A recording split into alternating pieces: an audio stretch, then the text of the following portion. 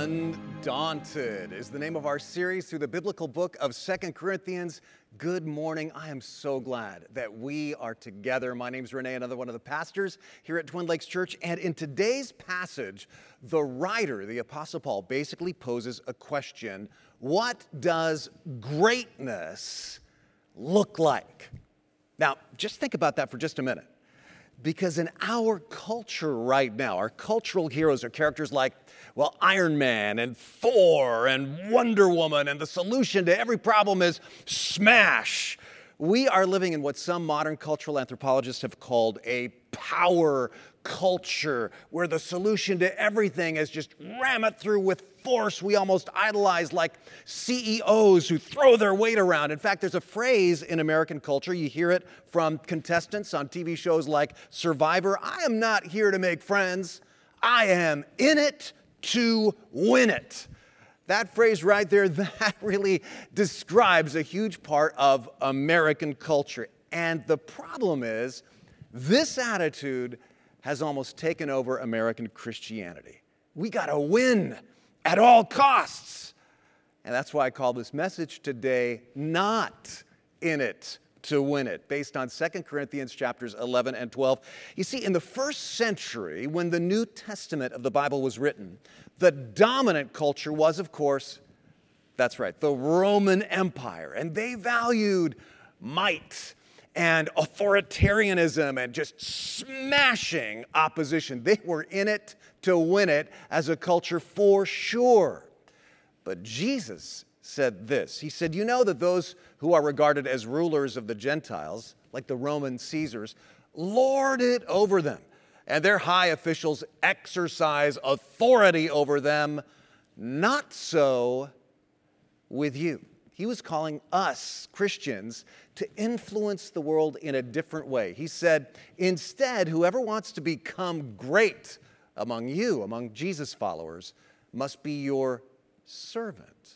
Whoever wants to be first must be slave of all. For, he said, even the Son of Man, Jesus, did not come to be served, but to serve and to give his life as a ransom for many. He's talking about servant leadership.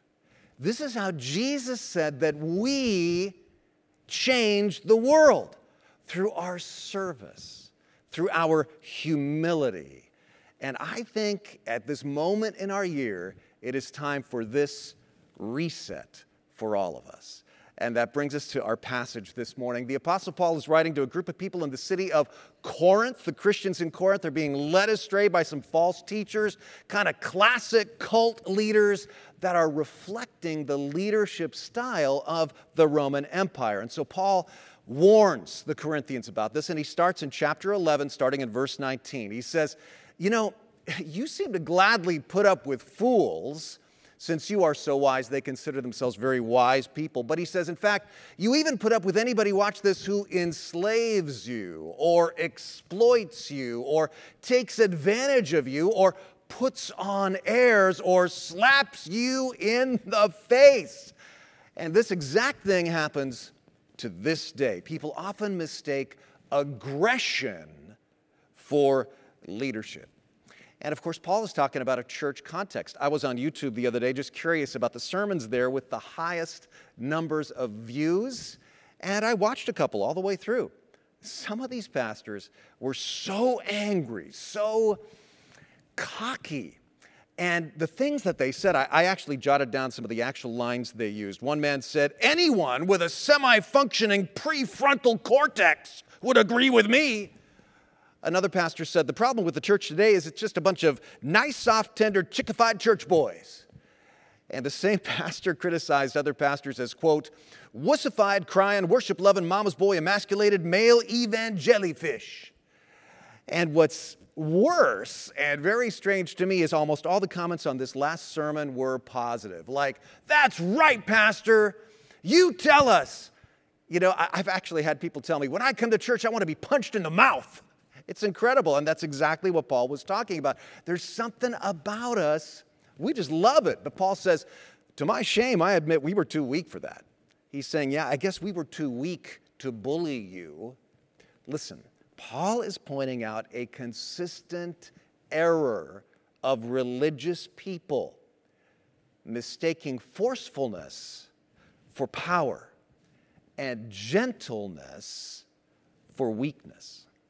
This is very dangerous because this is how cults start.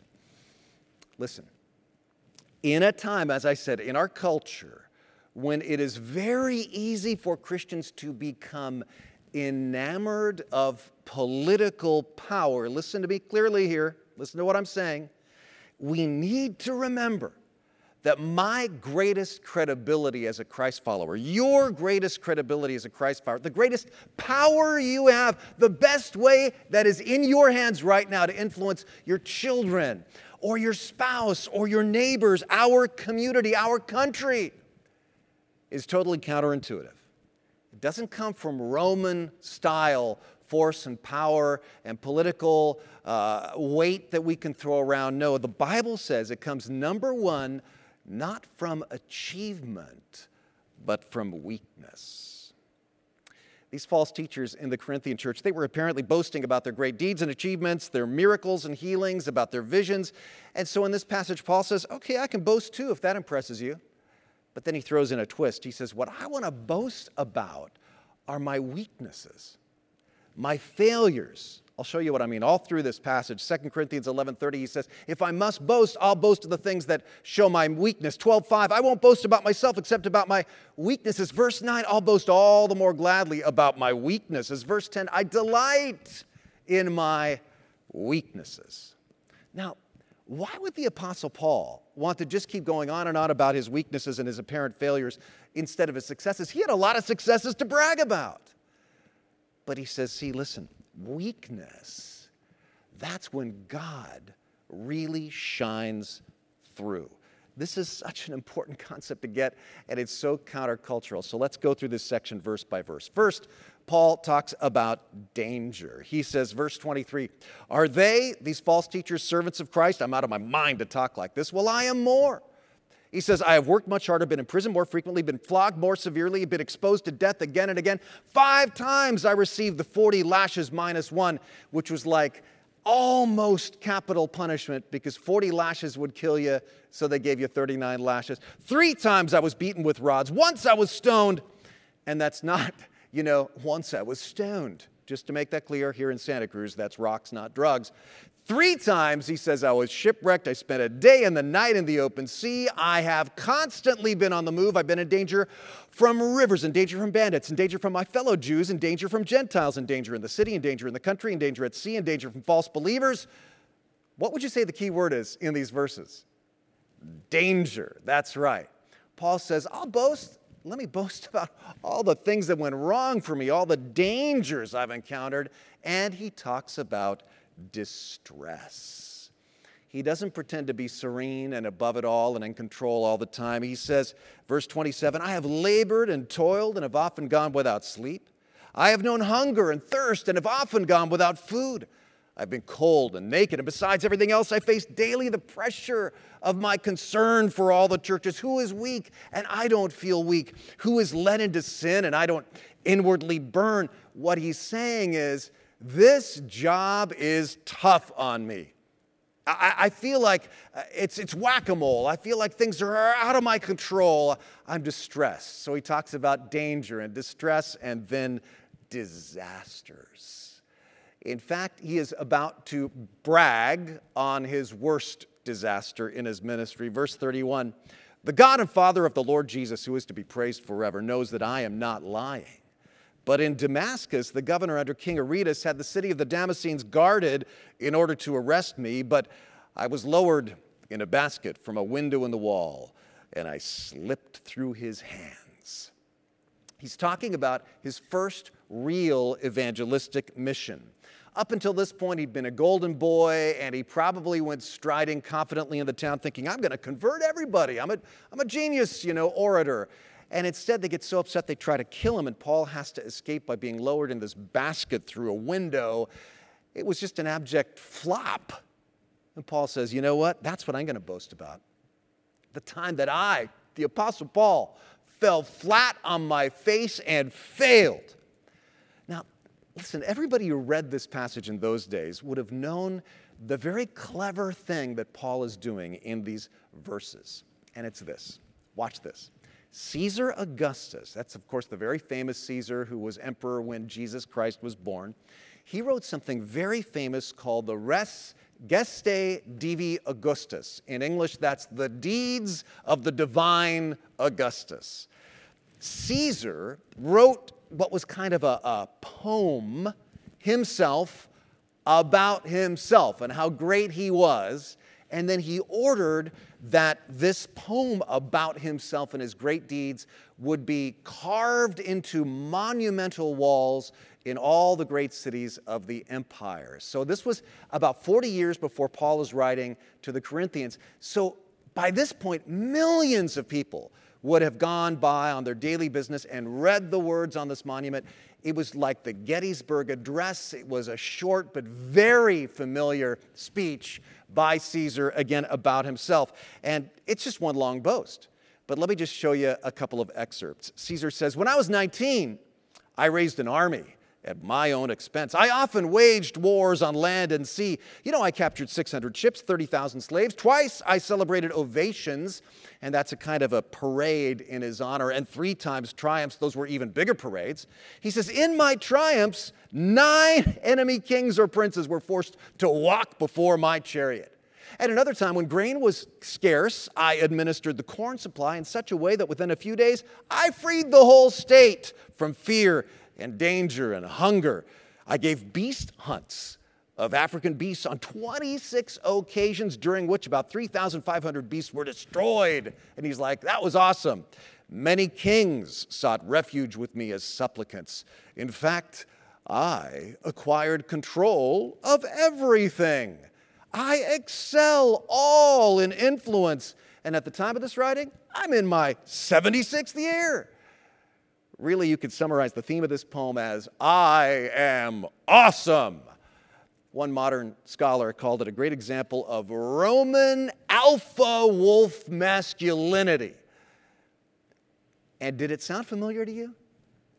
You see, many scholars believe that the Apostle Paul in these verses is doing a very clever, direct parody of Caesar's poem about himself in these verses. For example, Caesar said, "I celebrated victory on land and sea." Paul says, "Well, I experienced danger on land and sea." Caesar said, "I made the sea peaceful." Paul says, "I've been in 4 shipwrecks." Caesar said, "I fed the whole city." Paul says, "I couldn't even feed myself." Caesar says, "Twice I received ovations, 3 times triumphs." Paul says, 5 times I was whipped, 3 times beaten. Caesar says, "I killed wild animals." Paul says, "Wild animals tried to kill me." Caesar says, "Kings sought to gain my favor." Paul says, "Kings sought to kill me." Caesar is all about his strengths. Paul is all about his weaknesses. Now, think about this. Whose influence has lasted the longest and permeated culture the most? Well, today, absolutely nobody quotes Caesar's famous poem about himself anymore. Nobody even knows it existed. But 2,000 years after they lived, people quote Paul, even without knowing it, like the greatest of these is love, and I can do all things through Christ. It was the one with 0 political clout who changed the world. Again, it is so easy for us to become enamored of political power. Political power has its place, but it's so easy for us to become so entranced by it as the only way we could possibly change the world, and that is just not true. Caesar may have had the power in his day, but in the long run, Paul's life shows that my greatest credibility and influence as a Christ follower comes not from achievement, but from weakness. Now, of course, this does not mean that if you are successful, you should feel bad about it. Be grateful, consider it a blessing. But it just means your greatest credibility as a witness for Christ will still come, most likely, from how God works through the weaknesses in your life. Let me just give you one incredible example, true story. November is the International Month of the Persecuted Church. I strongly recommend that you order the book by Richard Wurmbrand, Tortured for Christ. He was a Romanian pastor in the 1950s who was arrested, tortured just because he was a Christian. This is his mugshot, and I got to tell you, this book is not a downer. It will inspire you. One story that he tells is this. When one Christian prisoner was sentenced to death, he was allowed to see his wife before being executed. And his last words to his wife were this: "You must know that I die loving those who kill me. They do not know what they do, and my last request of you is that you love them too." Well, Richard Wurmbrand writes that these words impressed the officer of the secret police who attended the discussion between the two. How do I know this?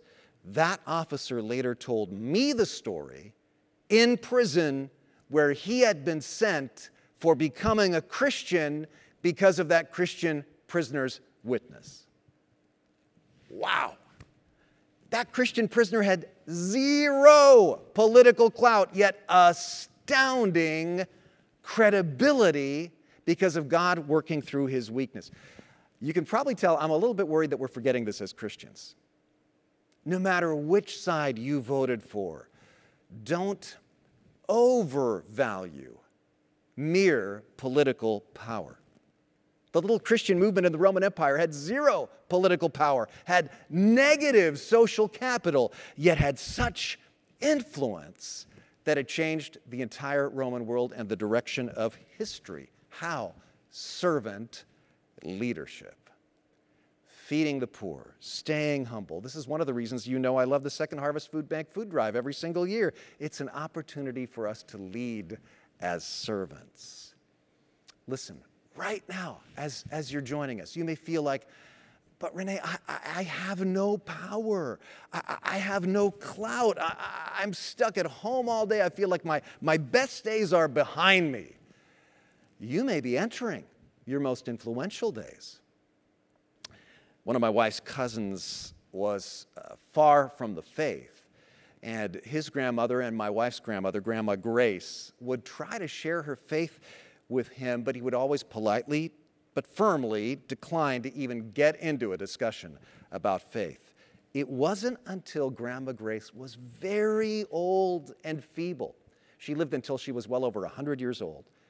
And he witnessed her struggling with her faith through the trials of old age, but bringing her faith to bear on her trials, that his heart was melted, and now he's one of the faithful family leaders because of her credibility as he saw God working through her weakness.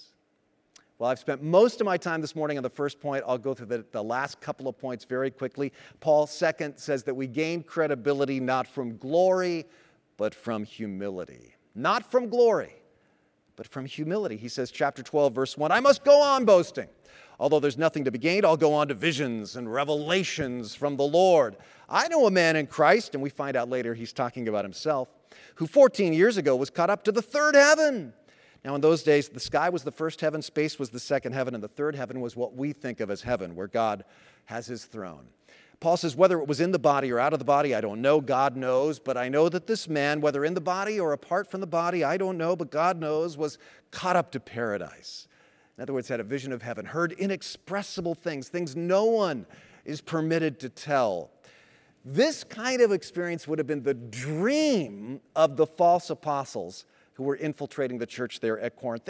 They would have just milked this for all it was worth and bragged and boasted about it. But Paul says, I'll boast about a man like that, but I won't boast about myself except about my weaknesses.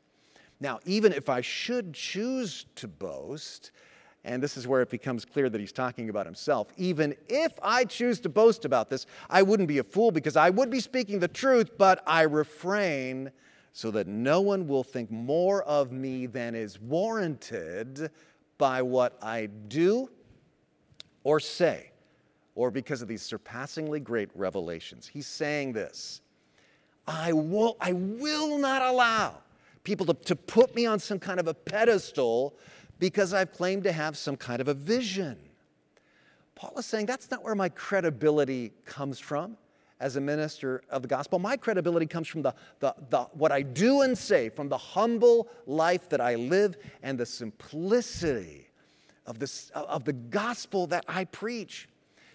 Now listen, let me explain something to you. This is why here at TLC, I want to be so careful not to delegitimize any visions or spiritual experiences that people may have on the one hand, and yet I also don't want to glorify them, because if you're not careful, you can create a church climate where people are constantly hungry for the latest vision or revelation instead of the revelation they already have in God's Word. And they can miss the humble but profound way that Jesus can be glorified through the normal lives of people all around us. Does that make sense? God wants our influence to come not from glory, but from humility. Not from achievements, but from weaknesses. And then finally, point 3, he says, we gain influence not from my strength, but from God's grace in me. Not from my strength, but from God's grace. Verse 7, chapter 12. Therefore, in order to keep me from becoming conceited, I was given a thorn in my flesh, a messenger of Satan to torment me. Most scholars think that this thorn in the flesh was some kind of a painful eye disease. 3 times, he says, I pleaded with the Lord to take it away from me, but he said to me, my grace is sufficient for you. My grace is sufficient for you. For my power is made perfect in weakness. God says no to Paul's request for healing. But he makes this promise. He says, Paul, I've saved you by grace, and I love you still unconditionally by grace. I don't gauge you on whether or not you're healed or on any of your achievements. That's not how you should gauge your worth either. Gauge your worth on this. I love you infinitely, and I am working through you so powerfully, even in this weakness. You know, if you've asked God for healing and God has answered no, don't think it's because he doesn't love you. Don't think it's because he's punishing you. Don't think it's because you didn't ask with enough faith. No, take this answer from the Lord as your answer too. God is saying, my grace is sufficient for you. I still love you unconditionally. I'm going to get you through this. And when you look back, maybe you won't see it until you look back from heaven. But when you look back, you will see how God has worked powerfully, even through weakness, even through tragedy in life. And this is why Paul says, therefore, I will boast all the more gladly about my weaknesses, so that Christ's power may rest on me. That is why, for Christ's sake, I delight in weaknesses, in insults, in hardships, in persecutions, in difficulties. For when I am weak, then I am strong. Many of you know one of my favorite storytellers is Tony Campolo. And one of my favorite stories that he tells is this one. And to me, this is such a great story as evidence, as example of how God works through whatever weaknesses you have in your life. When it comes to living a life that matters, when it comes to living a life of purpose, you're golden, you're bulletproof, because the Lord promises that he can work through whatever limitations are on your life for his glory. Here's the story. Tony says, many years ago when I was a young pastor, I was asked to be a counselor at a junior high camp. I love this. He says, for any Roman Catholics who might be reading this, I have to say, I now believe there is a purgatory. I've been there. It's junior high camp. He says, junior high boys often have a strange, cruel sense of humor. They like to pick on kids, ridicule them. And this was certainly the case during this week of summer camp. They all picked on a 13-year-old kid named Billy with cerebral palsy. He couldn't walk like they walked. He couldn't talk like they talked. And those boys at the camp would mimic him. They thought it was funny. He says, one day I overheard somebody asking him for directions. Where is the Kraftcheck, Billy, the boy asked, mocking Billy's speech patterns, and the boys with him laughed.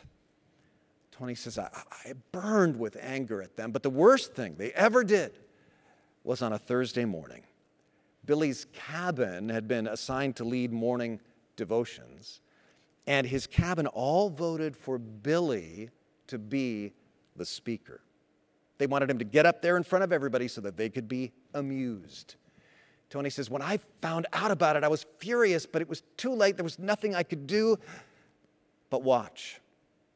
As little Billy limped up to the rostrum, waves of laughter began floating over the audience. And he writes, it took Billy almost a full minute to say these two sentences for the morning devotional.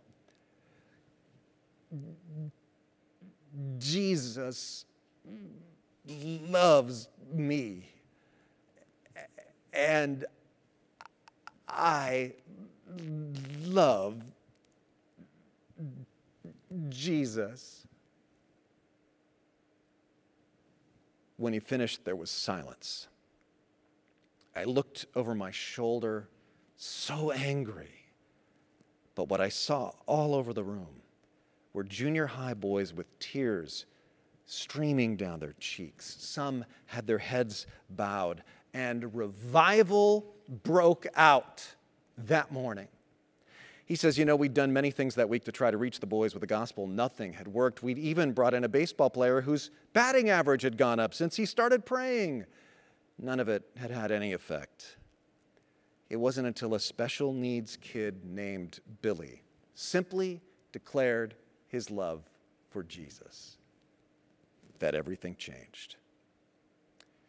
And then Tony writes, here's a P.S. I travel a lot, and I often come upon people who say something like, Tony, you probably don't remember me, but I became a Christian at this little junior high camp where you were a counselor. And you know what the turning point was for me?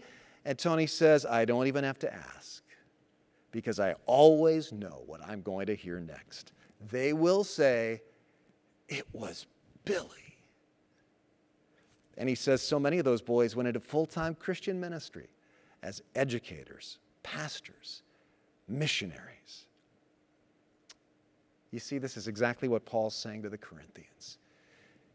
In an ancient Roman culture and a modern American culture where we can become so enamored of power and of talent, he's saying God delights in taking the weak and showing his love and power through our humility and service. Here's the bottom line. We are not in it to win it, not in the world's way. We are in it to serve as vessels of God's grace. That is how we win. I am so glad that we're concluding the service with communion today, because that's the central message of communion, isn't it? That cross was Jesus Christ's greatest moment of weakness. It looked like defeat, and yet that turns out to be the moment of his greatest triumph. And it's a great icon of how God always works in our lives to this day. And so I hope you gather some bread or crackers, some juice or water, because in a moment during communion time, we're going to share together in common something that unifies us. No matter how you voted or didn't vote this year, we in Christ share something that supersedes any political affiliation. We share the faith of the humble servant whose kingdom will outlast any earthly emperor, no matter how powerful. So let's pray together right now. We come to you, Lord, now, and we say that we receive the truth that your grace is sufficient for me. And Lord, we want to continue to pray for our nation, that you would help us heal our divisions and be more unified. And Lord, for the persecuted believers all over the world, we pray that they would be freed, that you would powerfully show your strength in their weakness. And for the entire world in this COVID crisis, that you would strengthen, that you would bring healing and a solution. In Jesus' name, Amen.